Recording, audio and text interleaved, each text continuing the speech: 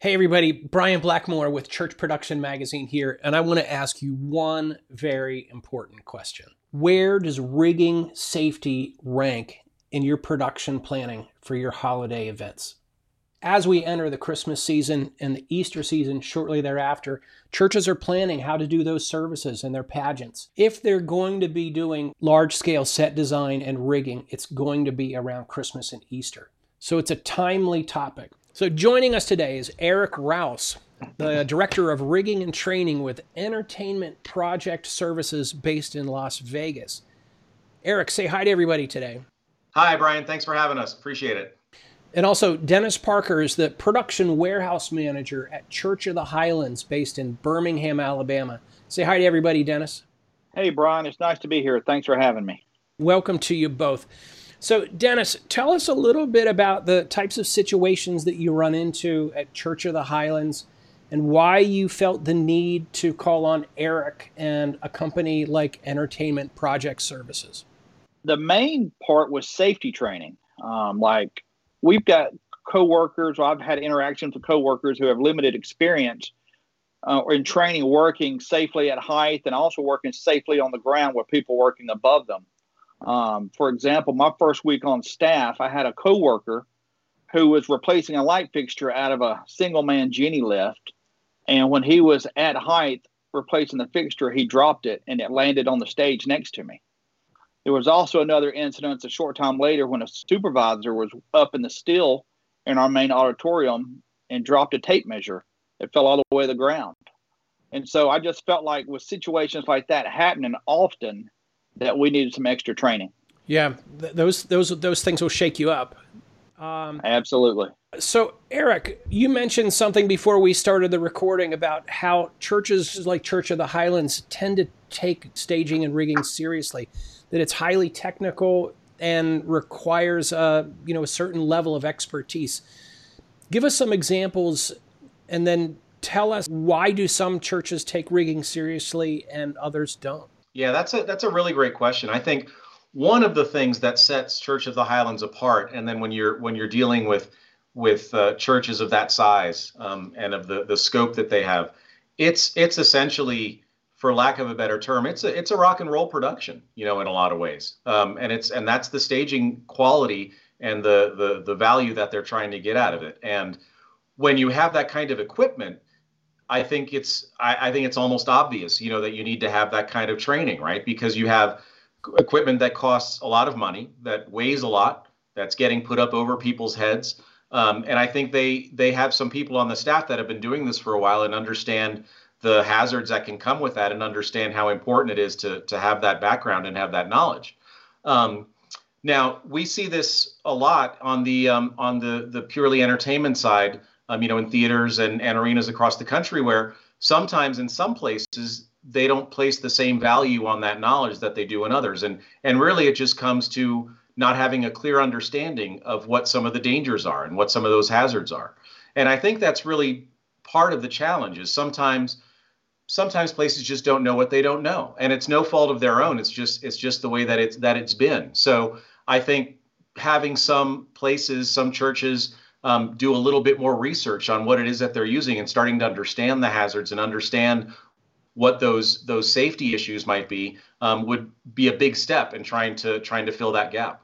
So, Eric, along that lines of thinking, a lot of churches will hire a professional integrator to design their main systems their systems in their main rooms, and then those integrators go away and churches try to do everything from that point on by themselves. What are your thoughts on those situations? Untrained volunteers trying to do their own maintenance and maybe installing systems in secondary rooms, youth rooms, chapels, things like that.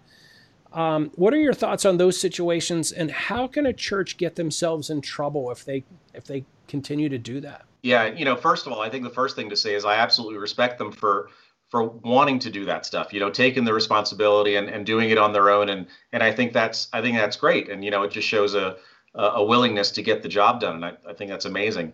Where it kind of goes back to a little bit is, again, going back to the you don't know what you don't know kind of thing that I said. And if you have an integrator that comes in maybe you watch them for a little bit in the main room, in the main sanctuary, and you kind of keep an eye on them, see what they're doing, and you watch and you learn a few things, and then you try to implement what you've learned just by watching them and taking it to the other spaces. But what you don't have is the background that they had, right? You don't really have the understanding of why they're doing it the way they're doing. You're just kind of emulating, like children do. They emulate the adults, right? But they don't understand why they're walking funny or why they're doing what they're doing. So it's that same kind of thing. So what is missing then is that bit of gap between, I understand I'm taking this thing and I'm putting it here, but why am I using it in this configuration, and why does this part go here and this part goes here? And I think that's where sometimes the issues may lie. And I don't know if Dennis would agree with that, but I think that's probably the challenge a lot of times, is just folks missing that gap. So they may use something in just the wrong way because it looks the same, but it's just not. What do you think, Dennis? Yeah, I agree with that. I believe people start off with the best intentions and they want to do a good job.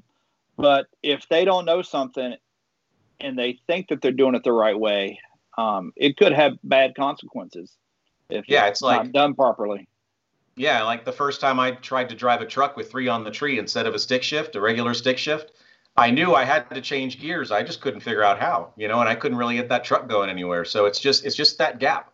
It's just you're missing part of it. So Dennis, you mentioned when we were talking before we started recording, that one of the things that led you to call Eric and Entertainment Project Services was you were trying to figure out how to do rigging math. So tell us about that situation and what led you to reach out to Eric. Yeah, absolutely. I needed to get more exposure on how to calculate load points using rigging math. So I was going to LDI that year at Las Vegas, so I registered for a rigging class while I was there. Eric was the instructor of that class. I really enjoyed his style of teaching. I was able to comprehend and retain how he taught rigging math. And it was also important to me, his detailed focus on safety that I felt that we needed at Highlands. So after we got back to Birmingham, I contacted him soon afterwards and asked if he'd be willing to come to Birmingham and do a class for our production department. And ever since, we've had Eric back for 2 years straight doing continual educational training.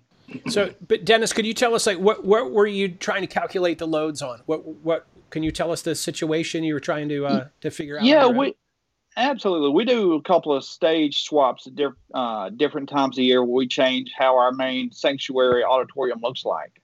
So it was just, we were changing the configuration on LED walls, and we're just, stuff like that's very important. Make sure you're not overloading each motor point. And so we just wanted to make sure that we were in compliance with what we were trying to do.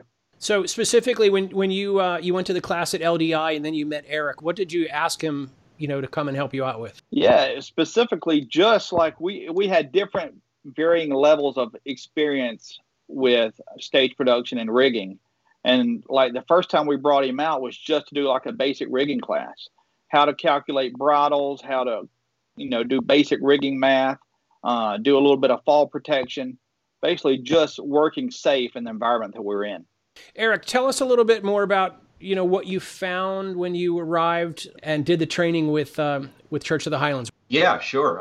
First thing I'll say is it was fun, and that's something that I try to instill in the classes, and the group at Church of the Highlands made it real easy to have fun. They were very welcoming, and that was great because, sometimes when you bring someone like myself into your space, sometimes you might, I don't know if intimidated is the right word, but get a little worried. What are they going to see? What are they going to find? And so people sometimes are a little closed, but folks at Church of the Highlands and Dennis, they were more than open about bringing me in, and just it was a lot of fun.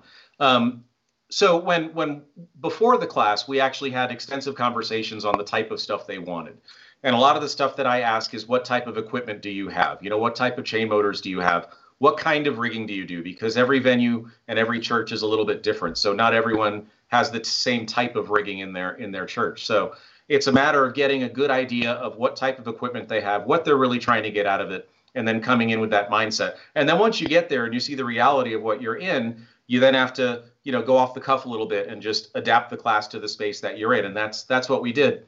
My intent the first day was to just come in and start like I'd done every time. But I think we actually started talking more about their in-house gear right from the beginning, because they just have so much equipment, and they, they really are stretched really wide in terms of all the stuff that they're using. So we really did start getting in fairly quickly into the truss that they use, the types of chain motors they use, how they're doing their rigging. We started getting into a little bit on maintenance and things like that. So the nature of their space, I'll just call the sanctuary that space for a second, really kind of dictated how the class started and kind of how it proceeded from there. I don't know if you felt it went that way, Dennis, or not, but that's how it went to me. It was very exciting, just not from me, but from other people in the class, how quickly it took off and we got into like a hands-on scenario with our gear. Yeah, and the other thing that was great is that people really jumped in, because there were some people that, like Dennis had said, had been doing it for a while, and some that were very new, and the ones that were very new were really eager to learn and really eager to jump in and get their hands on stuff. So that was really, really encouraging and really helped make it a lot of fun. The more hands-on you can do with stuff, the better off you are. Dennis, tell us a little bit about what kind of changes and modifications, what came about as a result of this training? The main things that we have changed since we've, gone through the training is we've created a service program for our chain motors. We have each hoist serviced and certified and load tested once a year. And I mean, before we really weren't having that done on a consistent basis, where we weren't tracking the gear at each campus on a service schedule. So now we're compliant with that.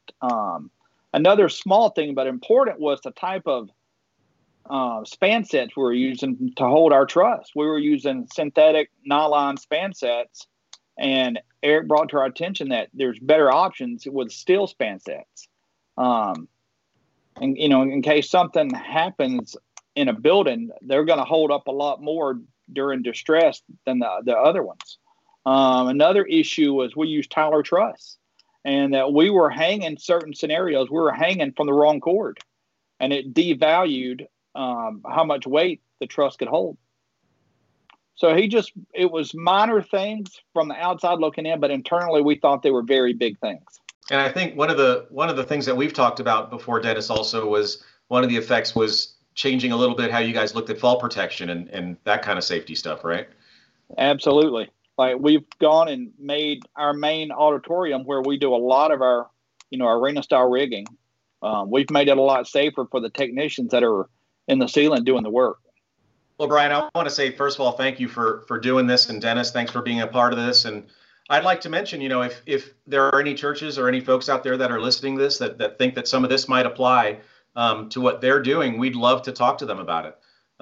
Besides the training that we do, which I, again, love doing, we also do inspections and maintenance for technical equipment and things like that. So we would love for folks to reach out to us about any of those issues. We'd love to help if we can. Well, thank you, Eric. Folks, we've been discussing rigging safety and the importance of getting a consultant involved, especially in light of the upcoming Christmas and Easter seasons.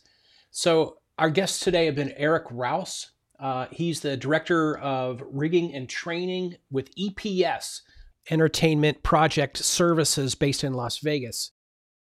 EPS focuses on staging and rigging project management, rigging and inspections, rigger training, including church techs, as well as mechanical design.